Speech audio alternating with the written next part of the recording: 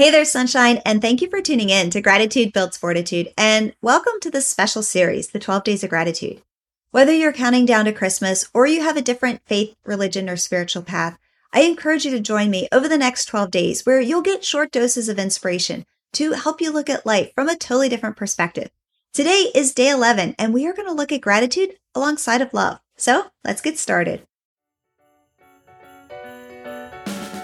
Welcome to the special series, The 12 Days of Gratitude. I'm your host, Holly Bertone. I'm a breast cancer and autoimmune survivor turned certified natural health coach. My mission is to help you optimize gratitude and mindset so that you can transform your overall health and wellness. And we are counting down the 12 Days of Gratitude. Okay, so I am going to talk about the Bible just for a second, but when you think about Bible verses that are read at funerals, 1 Corinthians 13 is usually never one of them. And if you're not familiar, it's the one that goes, love is patient, one is kind, probably the most popular, most familiar one. But this is the one that you hear at all the weddings, right? But when Mama Fortitude passed, she wanted the love chapter read at her funeral. So we did. The pastor even commented that it was pretty unusual, but it made total sense for my mom because she embodied love and she lived her love in a way that no one else has. Her love was her legacy. This time of year, it's easy to view love as the rinse and repeatable, the Hallmark Channel holiday movie. You take the girl who goes back to her hometown and she meets a hunky guy and the wife recently passed away. Of course, he's got this precocious daughter.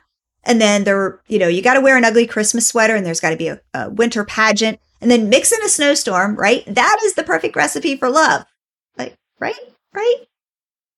Yeah, no, not so much. In my faith as a Christian, love comes to the world as the baby Jesus, born in a manger.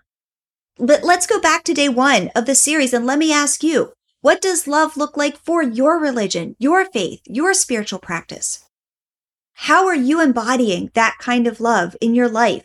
With the people in your world, in your community. And just like we talked about on day 9.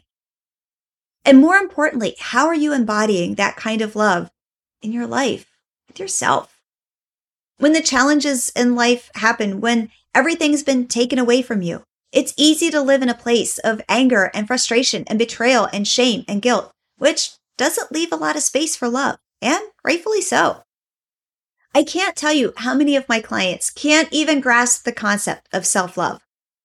It is hands down one of the most difficult breakthroughs that my clients and students have, either through coaching or inside my program. But that breakthrough is paramount to healing. And I want you to lean in for a second and listen closely because I got a secret to tell you. Our cells in our body, they are always listening. Your cells embrace every single word, every single thought, every single emotion that you have and you feel. And if there is anything but love that you're feeling about yourself, how do you expect to heal from a place that isn't surrounded in love? And I've shared on this podcast before how there's a misconception that most people think they have to be happy first before they can be grateful. But the exact opposite is true. You have to be grateful first before you can be happy. Wonder about love. Like, what would happen if the same is true with love? And I don't know, let's just try this out for a second.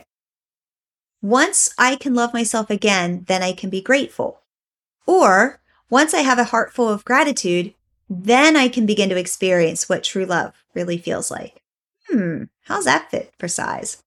And then once you have that kind of just deep and profound love for yourself, you, my friend, are unstoppable. So this is day 11 of the 12 Days of Gratitude. We have one more to go. So today we talked about love and we've got one more to go tomorrow. So be sure to tune in for the last episode in this series. And then be sure to go to pinkfortitude.com/12. That's the number 1212 so that you can download your free journal prompts and follow along. It's been my honor to hang out with you, and I'll see you tomorrow for the last in this series.